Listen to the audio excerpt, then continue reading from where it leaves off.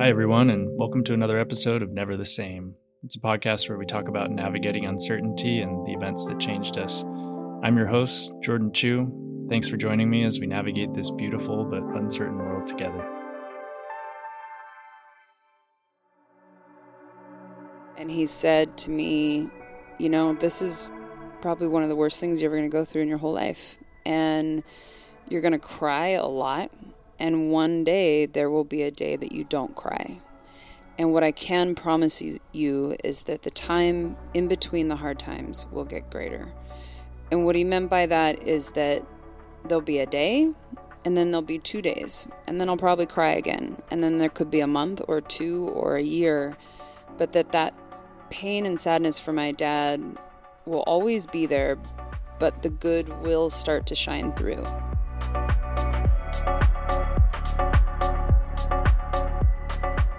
Today's guest is the one and only Cheyenne Ellis. Where do I start with Cheyenne? Well, first off, she's an old friend of mine. We've known each other about 10 years now, and she's always been someone I look up to for things both serious like work and handling the shit life throws at you, and also for play and how to have a vibrant social life. There's no one who really brings people together quite like Shy. Professionally, she's a commercial photographer, been very good at it, traveled the world behind the lens, but in front of it, she's a model of emotional intelligence, kindness, and community. She recently retired as the unofficial mayor of Topanga to move up to Half Moon Bay to marry a big wave surfer, and her presence is strongly felt wherever she goes, whether that's leading our Burning Man camp, making world-class avocado toast, or on the wild nights, dancing until 9 p.m. Shy was super close with her dad, and when she lost him suddenly, her world was thrown upside down. And then that was again compounded when her mom passed just a couple years later, also unexpectedly and with a lot of questions left unanswered. Our first convo got cut off about halfway through, which technical difficulties due to this first-time podcaster. But we just kept going, and on the second round, we still got really deep into how to show up for people in times of loss, finding joy amongst the pain, normalizing conversations around death, and how to make the most of this time here on Earth. Shy was instrumental in my own healing journey and in the aftermath of losing Lee, so I'm super excited to introduce you all to her. I know you're going to enjoy this conversation as much as I did. Without further ado, Cheyenne Ellis. Okay, we're back. Hi, Cheyenne. Hello. We had a little technical difficulty, so this is round 2. But thank you for being here. I'm so excited to chat with you. Cheyenne Ellis is a dear, dear friend of mine, and she is a lifelong Californian. She is an amazing photographer. She's a friend to many. She is a dog mom extraordinaire. She's an avid hot sauce collector. She may have even introduced hot sauce to a Indonesian island. I don't know. We'll hear that story later. But yeah, thanks for being here. Of course, thanks for my chatting pleasure.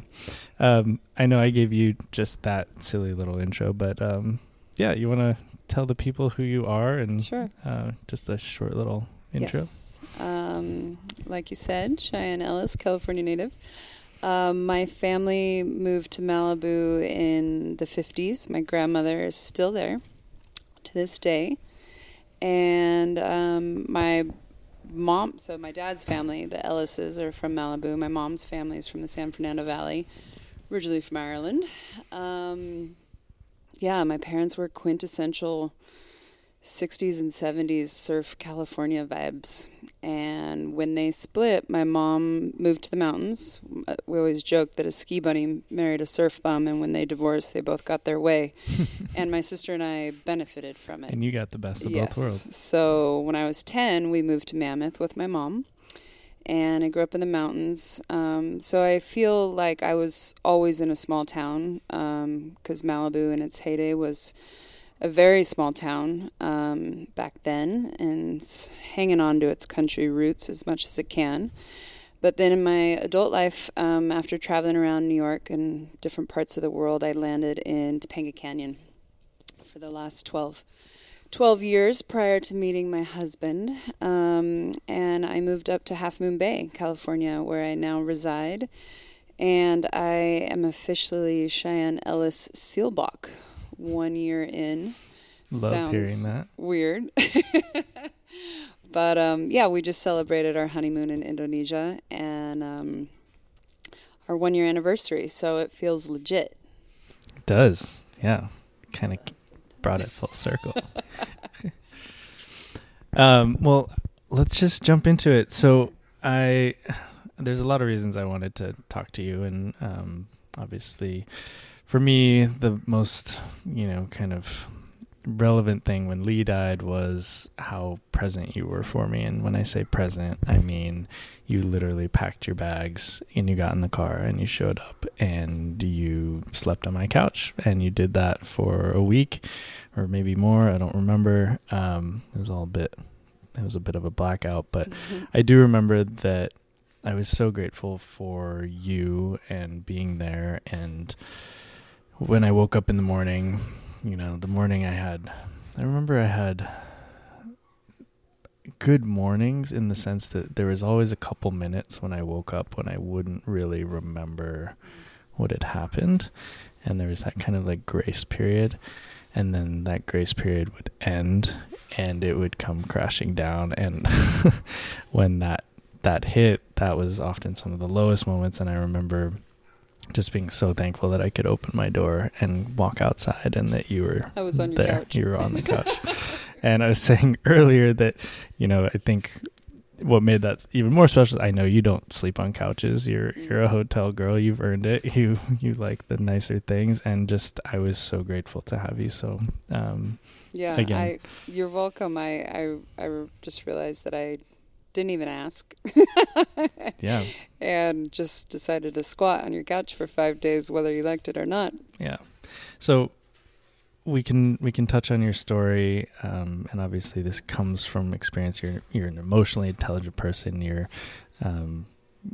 But I guess my first question is, how did you know how to do that? And how did you know that that's what somebody in my position who just lost their partner very traumatically, like, how did you know that that's what I needed? Because I certainly didn't know that that's what I needed. And I think if you'd asked, I would have said, no, I'm fine. I'll get through it. Yeah, that's the default answer is always to say, I don't know, or I'm okay. Don't worry about it. And that's our kind of defense mechanism to not want to put anybody out.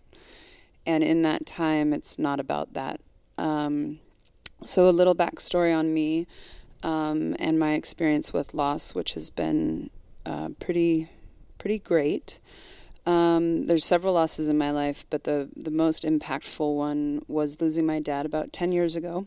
Very traumatically. Excuse me. And what felt like out of nowhere.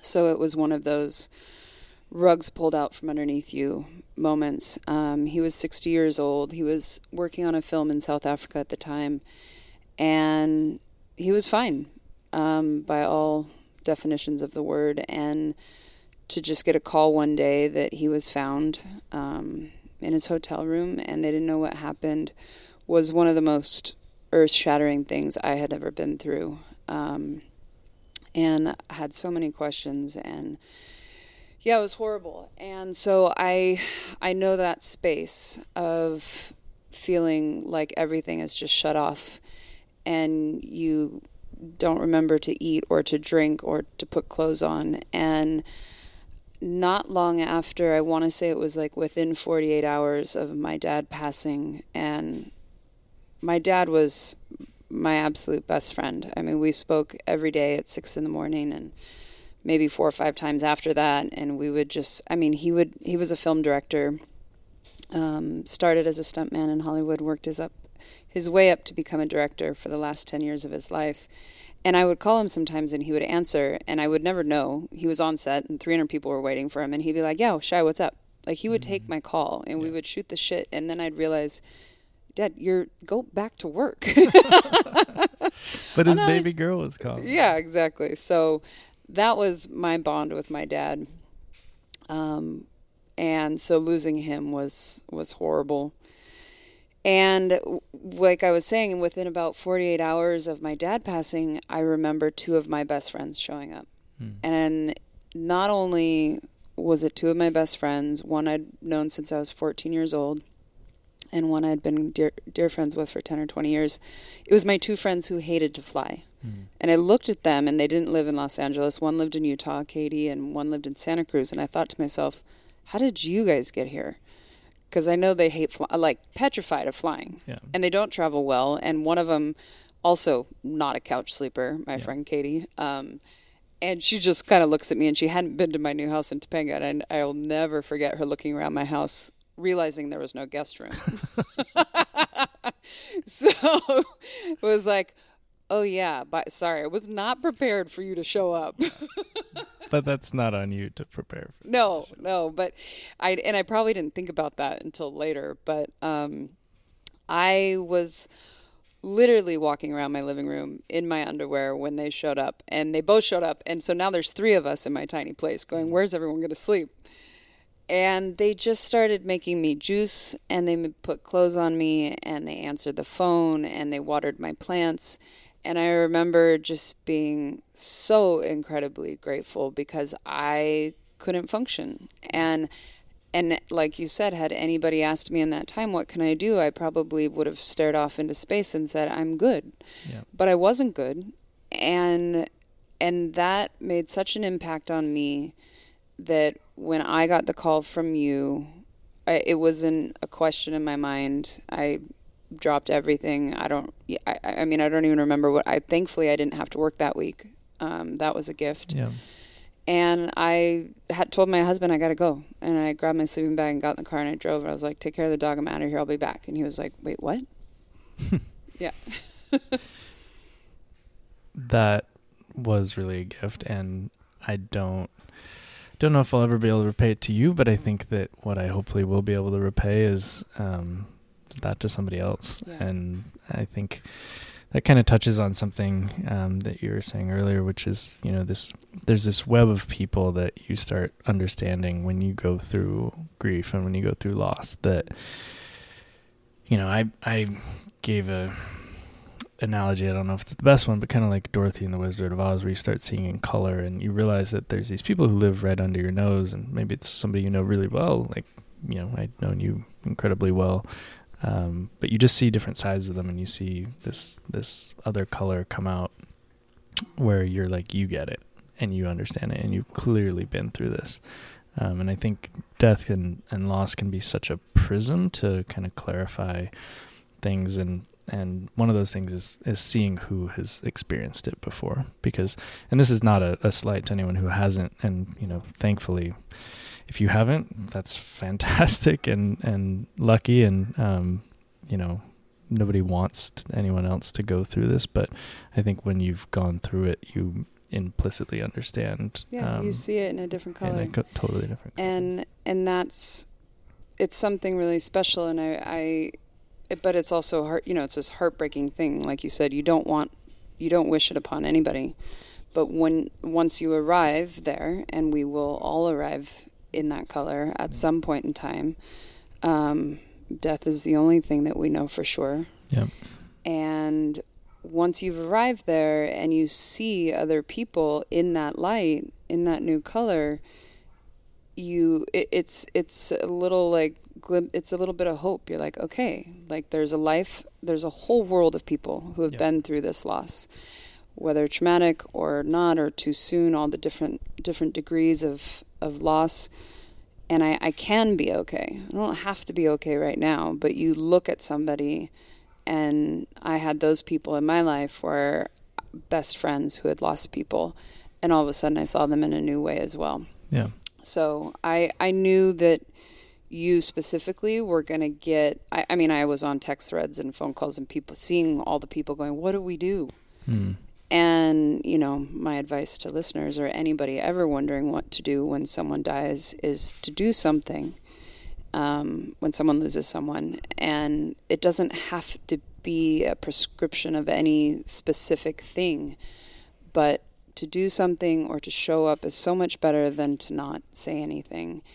And there are words that definitely hurt me in that time that I wouldn't recommend saying. But because they're in a better place. Yeah. You want to punch people.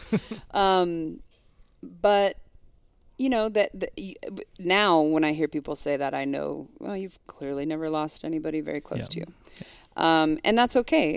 And we've become a part of this fucked up club, but there's a lot of us here, and that's the web of help and support that you get, and that I do hope you pass on, because I think that that's really all you can do. And I knew in that moment, everyone's going to ask Jordan a million questions, and I'm just going to go sit on his couch and help delegate those questions and answer them, because he's not going to know which way is up, sideways, or backwards at this moment. No. And I didn't. And I honestly don't even remember what you did. And that's not in an ungrateful way. I did a lot of dishes. Yeah. I took out your trash. That is in a it was all a blur and a bit of a blackout type of moment. But all I know is that I don't know what I would have done without you there. And I think one of the things, there's a couple things you just touched on that I want to circle back to, but one of them was that you were the one who told me, welcome to the club, and none of us want you here, and it's shitty that you're here, but all the members are real nice, and we'd do anything for each other. I got you, yeah. Yeah, and there's a lot of us too. And that, in a weird way, kind of touching back on that prism of seeing people differently, it was like, oh yeah, there are a lot of people in this secret club that you don't know are walking around in it, and maybe it was really recent, and maybe it was a long time ago, and maybe there's so many different ways to be introduced to the club, unfortunately. But it felt like, okay, like there's other people who have done this, and there's other people who have gotten through it. And I think that was huge for me too, was seeing other friends who had experienced, or not even just friends, people in my life, people who reached out from, the vast interwebs, but basically being like, we've been there. We don't know your exact flavor of it, but our own version was terrible, and yet we can be, a year out, 2 years out, 10 years out, standing here, living lives full of joy. Doesn't mean you don't have bad days. It doesn't mean that you don't still have the breakdowns, but it does mean that there's a better balance of joy to break down. And yet I couldn't believe that at the time. Like, I was like, nobody knows what this feels like. This is the worst thing that's ever happened to anyone, which I'm sure is exactly what everybody thinks. Don't claim to be special in that way at all. But even though I couldn't believe it, I could see it. Yeah. And I could see you literally standing there, and I could see Ethan literally standing there. I could see these people who've, endured unimaginable loss, and yet knowing that you have beautiful, happy lives. Yeah. And that was something that really was like, okay, I know I can't wrap my head around it, but I can see the proof. And yeah, that's something I'm just going to keep one step at a timing towards. And yeah, I had that person for me. It was my friend Billy Anderson, who I grew up with, and he lost his brother, who was a dear friend of mine as well, when his brother was 23, to a tragic accident in Japan. They were both pro snowboarders from Mammoth. And we good? Yeah. Okay. Good. And Jeff died tragically in Japan, and Billy had to bring his little brother home in a box, and it was horrible. And it was one of the first traumatic losses I had had in my life. My grandfather had passed when I was 18, which was my first loss. It was very hard. He was my grandfather, so I rationalized it in a different way, but he did die at 70, and he did get cancer and pass away within 6 months from being a healthy, active surfer stuntman to being gone. Yeah, and 70's young. Yeah, it's never easy, but I do think that there's different genres of death, and some are a little easier to accept, but none of the loss is easy. It's just there's different kinds, and traumatic loss has its own flavor. And having watched my friend Billy, to get back to that story, go through it, I remember he called me the day after I'd found out my dad died. And I didn't take many calls that day, but I answered his call because I thought to myself, okay, he knows what to do. He's like, what do I do? How do I do this? And when I got off the phone, I realized, okay, he doesn't know how to tell me what to do, but he is that light standing in front of me with a wife and a child, almost about 10 years later. And what he said to me has stuck with me. I've said it to you and many people since. And he basically, he accepted, he said, this is horrible and this sucks. And there's nothing good about this. And he was the first person to say that to me, because most everybody else was like, oh, there must be a reason, or he's in a better place, or all the bullshit, statements that people say because they don't know what to say. And Billy was the first one that said, this sucks. And I was like, oh my God, like this is the worst thing ever to happen to me at this point in my life. Which is honestly one of the most, in my mind, helpful things, is just for someone to acknowledge that, yes, this fucking this sucks. Is not okay. Like, my dad, like I felt like my dad had gotten shot because I had spoken to him 48 hours earlier, and he was fine and everything was fine. I was going to visit him, and there was no lead up, no nothing. And for us, sadly, we didn't get to find out his cause of death for 4 years, which is a whole nother story. But that unknowing was just horrifying, and being so far away, and there were so many things that were traumatic about it. And Billy accepting that and saying that to me, and he said to me, this is probably one of the worst things you're ever going to go through in your whole life. And you're going to cry a lot. And one day there will be a day that you don't cry. And what I can promise you is that the time in between the hard times will get greater. And what he meant by that is that there'll be a day, and then there'll be 2 days, and then I'll probably cry again. And then there could be a month or 2 or a year. But that pain and sadness for my dad will always be there, but the good will start to shine through. And the way that he said that made me feel so much better, because especially in that really sensitive, vulnerable time, I didn't want to feel okay. I wasn't ready, like obviously the day after, not let alone 5 years later. I felt like my dad deserved my tears. Yeah. And I felt like he deserved the world's tears. Like, you can't be happy. This man is gone. You're not allowed to go to the beach and smile and run on the waves. Like, no needs way. To be and people say, oh, your dad would want you to be happy. It's like, of course, in theory, but he's not here. Yeah. And how can I be happy without him? And, that is a sad part of our culture and our inability to understand death and see it coming and look it in the face, and we fear it so much that I think it causes, and we talk about it so little, that it causes so much more pain, in my opinion. As I'm learning now, after my dad passed 5 years later, I lost my mom. And in that time frame, I've also lost a couple best friends, 2 ex-boyfriends, a dog, all kinds of things. It was a real fun ride for me there for a while. Yeah, and it's really helpful to see the people who, and then actually next to Billy, the next person for me was Ethan, who I know you've spoken to. After I lost my mom, Ethan was the only other person I knew that had lost both their parents, both tragically, both in a short period of time. And he was one of the first people I called. Actually, I think I texted him and I said, now what? Yeah. And he, of course, in beautiful Ethan fashion, I got the most beautiful, wonderful, heartfelt text back explaining how what was just so hard to explain, but that it could be something. It could be something, it can be something, it will be something. And that will be like the inevitability that life will keep going, was also so hard to understand. And it's funny, Ethan told me in the aftermath, he did a similar version of just being like, hey, I'm picking you up, we're going to the beach.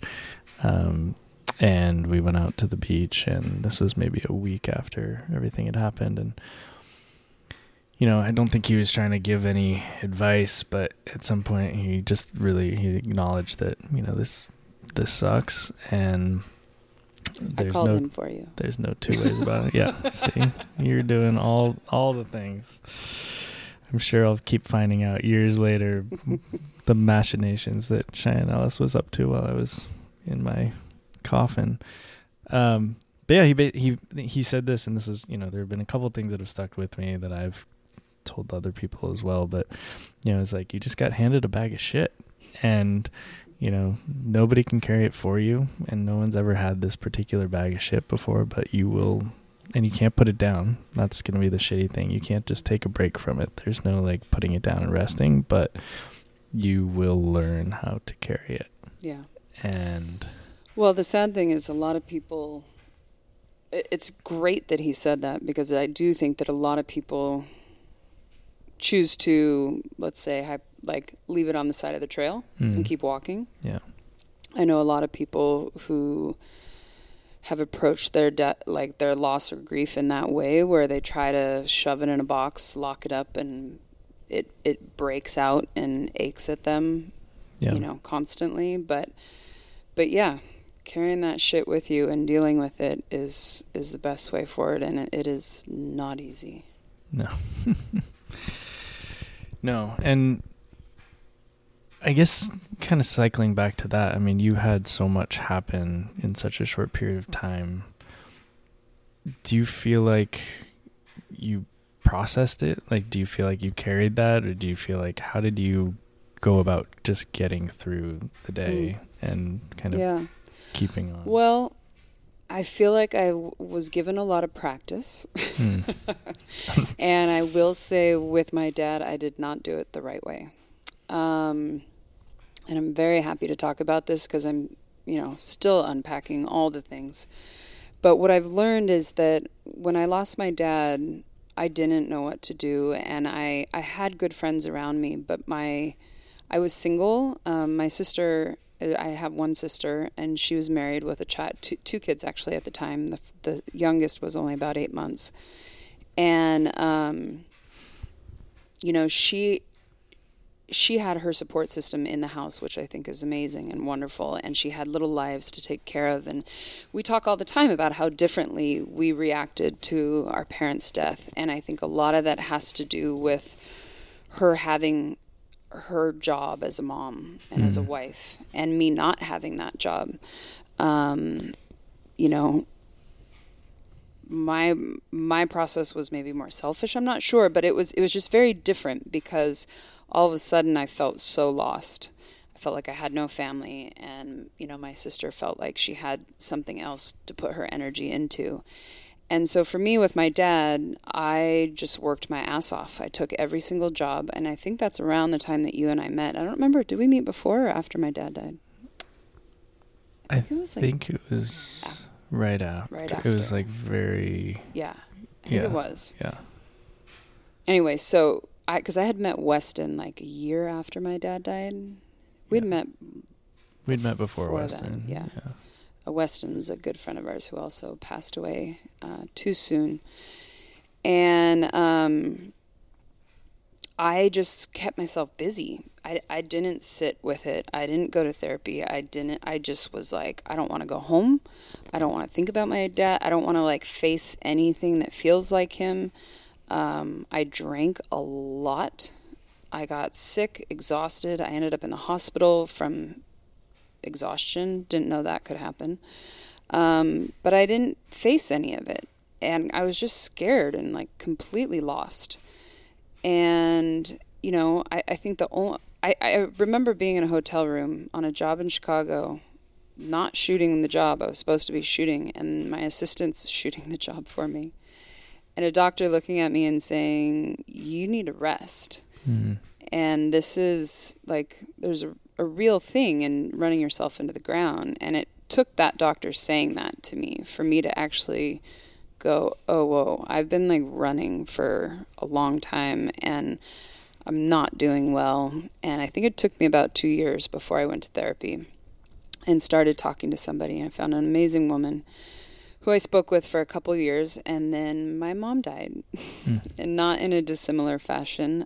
She was 63, and I got a call, and that no one had heard from her, and people were worried, and could I go by her place? And I found my mom dead on the living room floor, and had no idea why, and it was really horrible. And that story is very different than when my mom died when my dad died, because all of a sudden I remember being much more aware of myself and being like, okay, you have a choice. Like, you can keep doing what you've been doing and be busy and drink and avoid what's happening, or you can stare this in the face and do this differently. And so what I did was, after about 2 weeks of utter tears, I booked a trip to Tulum by myself, and I went and ate well and did yoga and reflected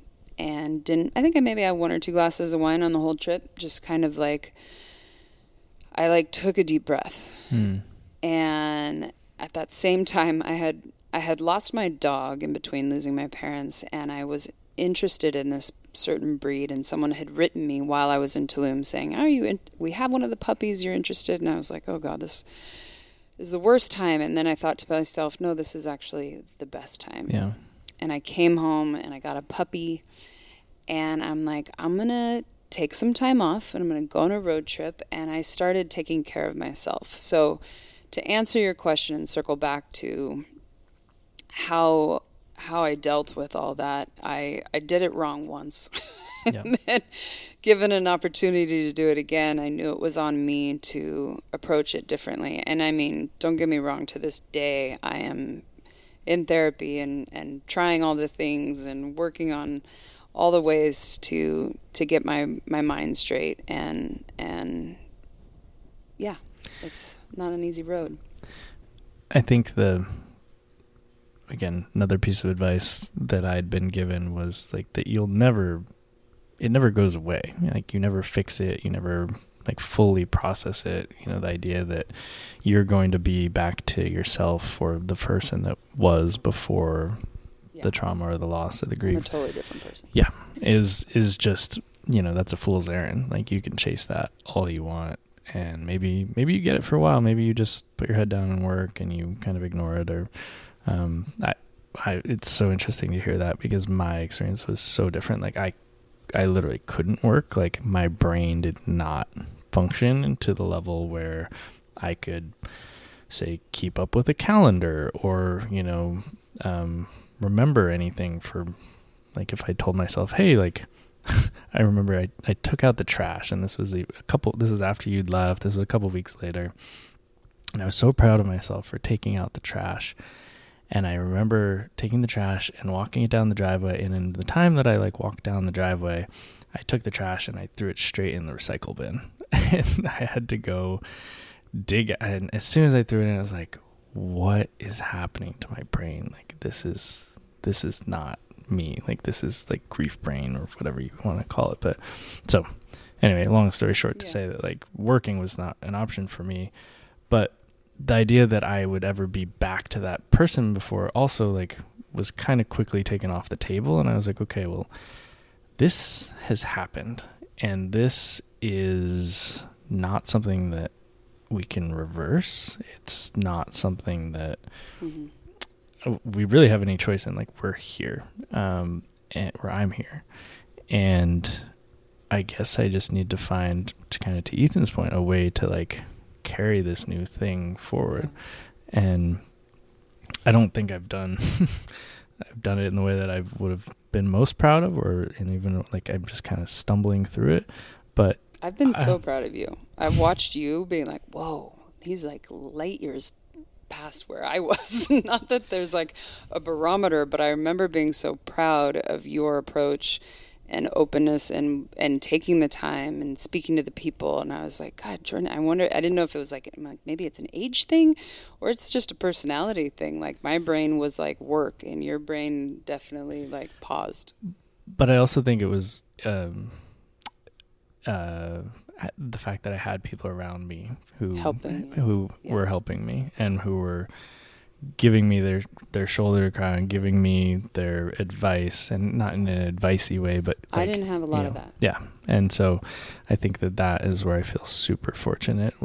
We were talking about something earlier that I want to touch on, because I did kind of find it interesting in terms of that time when you've just lost somebody, or you're just going through the first steps of grief, and the amount of questions and decisions that you have to make, from, closing bank accounts and property, to the next question people ask you is, when's the funeral? And all these decisions that you're being made to make in this amount of time. I used to joke that there should be like a grace period. Yeah. There should be a grace period for your brain to stop and your heart to feel, and allow you this time to not have to go pick up death certificates at the county register and decide where you're going to bury your loved one.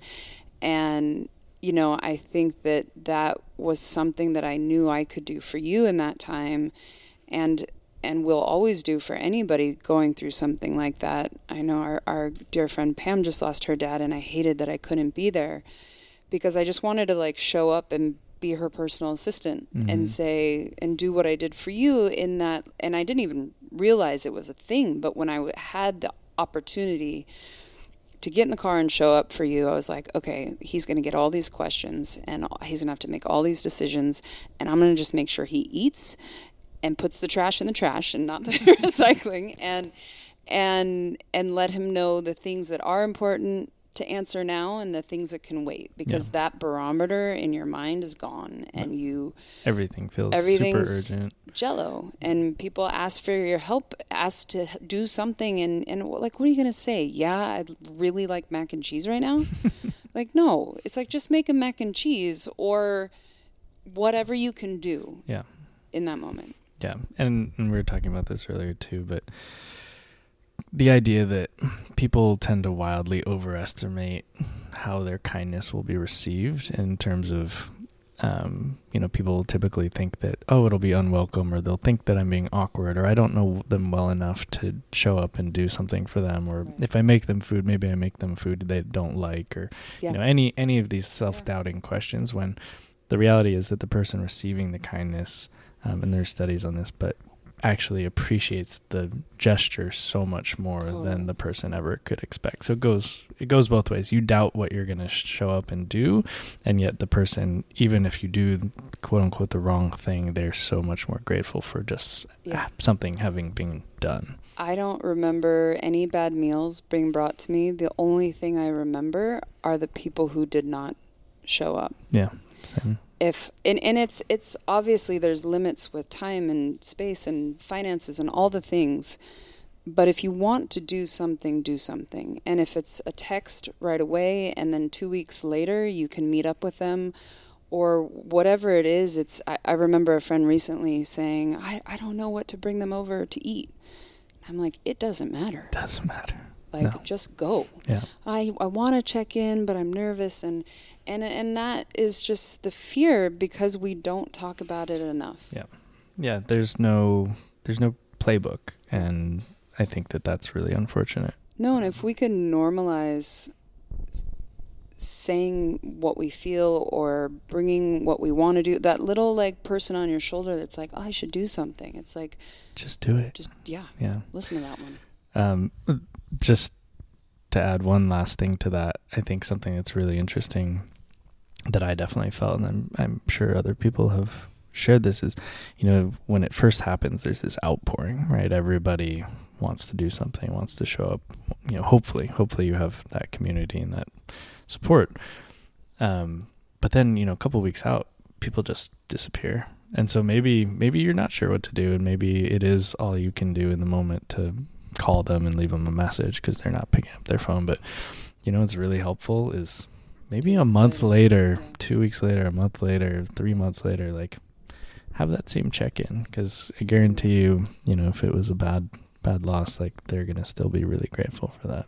Yeah, absolutely. I mean, even more so than that. I mean, yeah, I think that's the best advice. And because you're so heartbroken that everybody's lives are normal and yours is now forever different, and it's a new normal that you will adjust to, but it feels so surreal. And I think it's so important to have people around you that understand that, and can lift you up in that time. So keeping on with this theme of death and the way that we don't really talk about it. Tell me about your recent experience in Indonesia. Yeah. Oh, it was great. I just got back about 3 days ago, still jet lagged.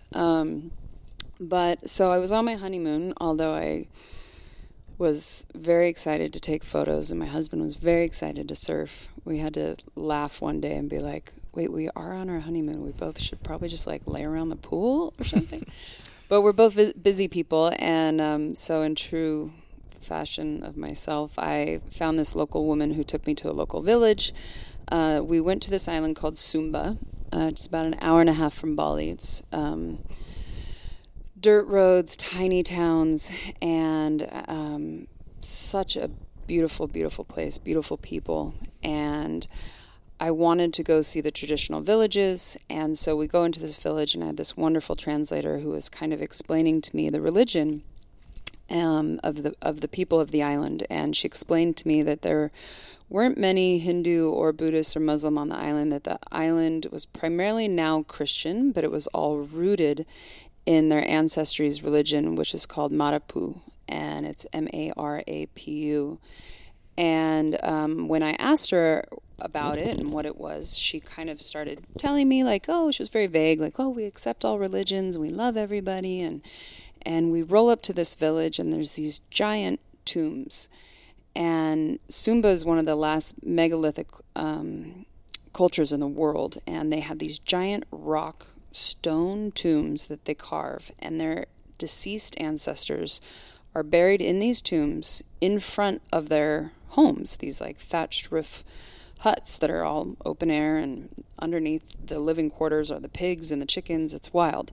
And they walk by their ancestors every day, and they speak to their ancestors. And when I asked, wow, like and they're above ground, they're these giant things.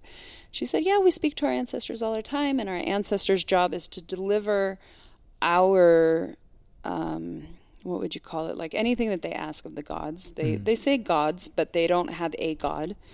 The spirits, they ask their ancestors to essentially give that message, which is why they are buried in a tomb in front of their house. They're very much a part. They're still very present. Very present. Yeah. And from the day children are born, they're talked to about death. And it's accepted. It's going to happen. And so live your life as beautifully as you can, as well as you can, because you're going to die. And when you die, you'll still be here with us, and there's nothing to fear, there's nothing to worry about. And obviously there's scenarios that happen where a child is taken too young by disease or somebody, there's freak accidents, but even in that time, she told me death is not essentially, they celebrate the life. And so as she's explaining all this to me, and I'm learning more about their tradition and their heritage, she tells me, yes, this woman in the next village over just passed away yesterday, and we're going to have a funeral on Thursday if you'd like to come. And I'm thinking, wow, like, first of all, I'm getting invited to a funeral of someone I don't know. But it sounds like invited with a sense of celebration, as opposed to I was invited to a party. We're having a party on Thursday. You want to come? Yeah. And I of course was like, of course. Did not know what I was getting myself into, but I did go back and speak to some Westerners who had been in Sumba for years, and they said, oh, if you got invited, you should go. It's very beautiful. The whole village shows up, and so basically they dress up water buffalo as kind of a symbol of wealth and status in their culture, and they bring water buffalo that they sacrifice for the deceased. And it's done directly. It's not done in like a game or a sport, but it is done as like an offering to the gods and an offering for this person that they've lost. And this whole funeral is a celebration. There's kids running around with ice cream cones, and everyone's dressed up in all the traditional beautiful garb, and everybody's smiling, everybody's happy, and it's very intentional. And I mean, it's a small village, but there had to be hundreds of people there. Everybody came. It was so beautiful. And I feel like if you grow up seeing that, it's not something to look forward to, but you think, oh wow, like one day my life will be celebrated in this way, and how special is that? Yeah. And so obviously, so when they sacrificed the buffalo, they slaughtered the buffalo, but then they continued to butcher the buffalo and then cook the buffalo and hand out pieces of the buffalo to everybody. He's getting horns and I mean, and the joy, I mean, I'm taking pictures, but I'm so emotionally confused because there's blood everywhere and smiles everywhere, and people are hauling away a leg or I saw the heart of one of these buffaloes. It had to be bigger than my head. And there's just so much joy and celebration. And yet this woman has just passed away, but the way she was being sent off and also still staying so present with the family by being in this tomb right in front of their home was just so unique and so incredibly special. And I mean, we got home and I'm just like, I want to look more into Marapu. I think we should convert. No. It was refreshing. That's very refreshing. The idea that you can just have like a candid conversation about death and that it's not taboo and that it even can lend. It was more, it was so normal. Mm-hmm. So incredibly normal. It was like, oh yeah, funeral. Absolutely. Yeah. We'll probably have another one next week. Whereas we're like, oh my God, I have to go to a funeral. Probably, yeah, the language is so different. Yeah. But I think it's also, and this is something that I feel like I've taken from my experience with Lee's death, which was having been in that dark place and having really sat in a place of like loss and grief and not knowing when it was going to get better. The times that are better and that do feel joyful and the times that I do find myself laughing and smiling and really enjoying my life just feel that much better. And so the idea of a religion or a culture that talks about death and, you know, puts life into context where, you know, it doesn't have to do with loss, but it has to do with like relevancy of your life. Like you're not going to be here forever. And like, let's make the most of it. Pretend that's not true. Yes, I know we all, let's biohack our way to, you know, I mean, indefinite life. Somebody's working on that right now. But given the choice, like, would you want to live forever? Like, I wouldn't. Sure, I don't. I mean, I even have like an expiration date. I feel like I'm good at like 80, 85 tops. Like, I have 92 or 93, 92-year-old grandmothers.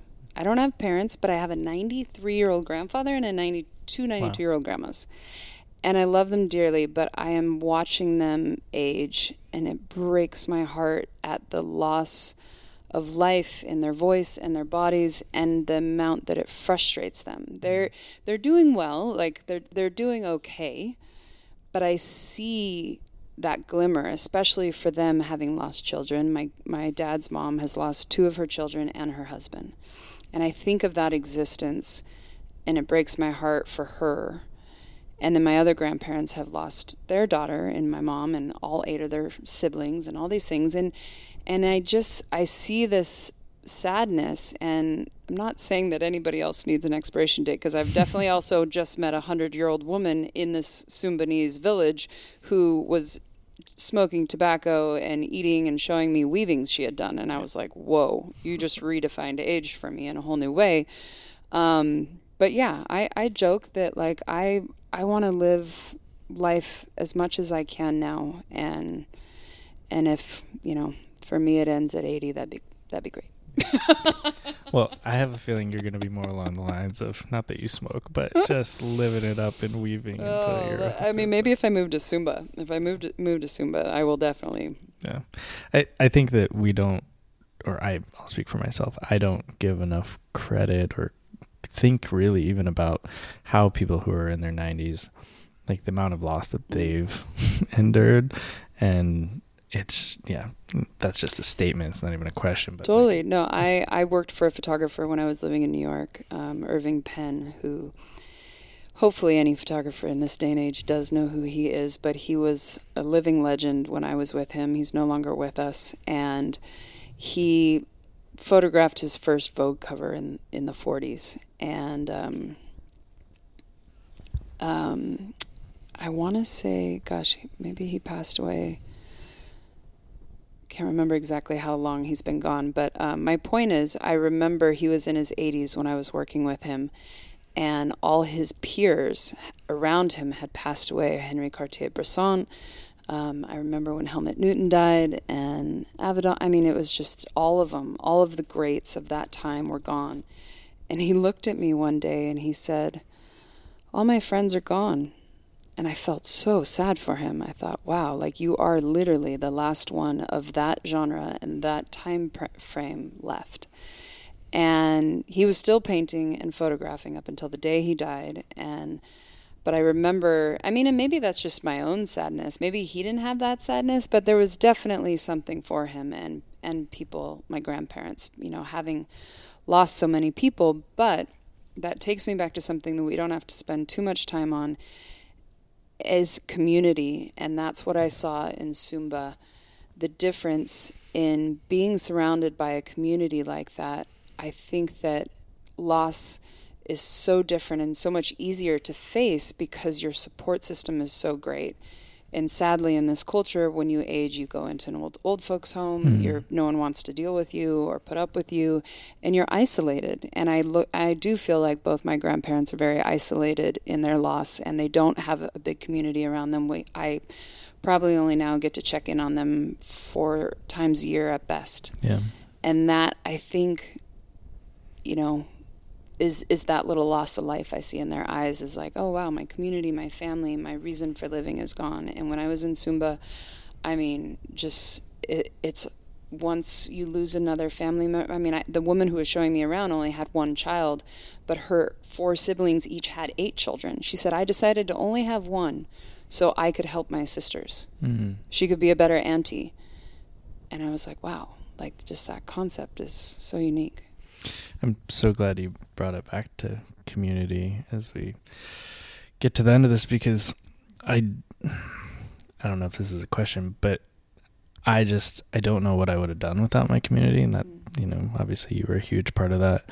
I think that loss and that time of my life, it really shone a harsh light on what I had built to that point and who I was. But the thing that reflected back at me most clearly was that the time I'd spent investing in my community was honestly all that really mattered, because the people around me, the people who showed up, the people who brought food, the people who called, who just were there with a kind ear and, could take me to the beach or for a walk or would check in.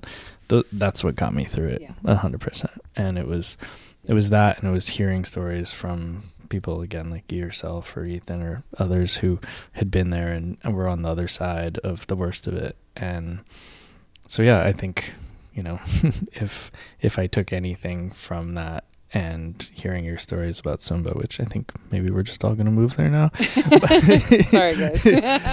But yeah, to have community like that and to be supported through everything from loss to old age. I mean, I think that's, if anyone's found the secret of life, that sounds like it. Absolutely. Yeah. Well, thank you so much. Oh, my pleasure.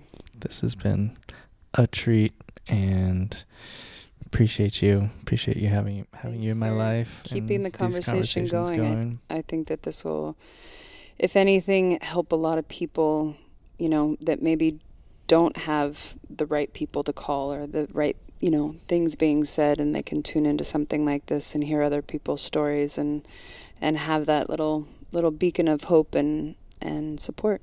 Yeah.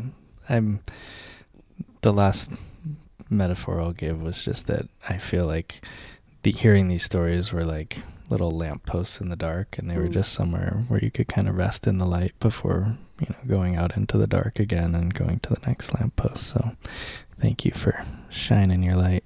My pleasure. Love you.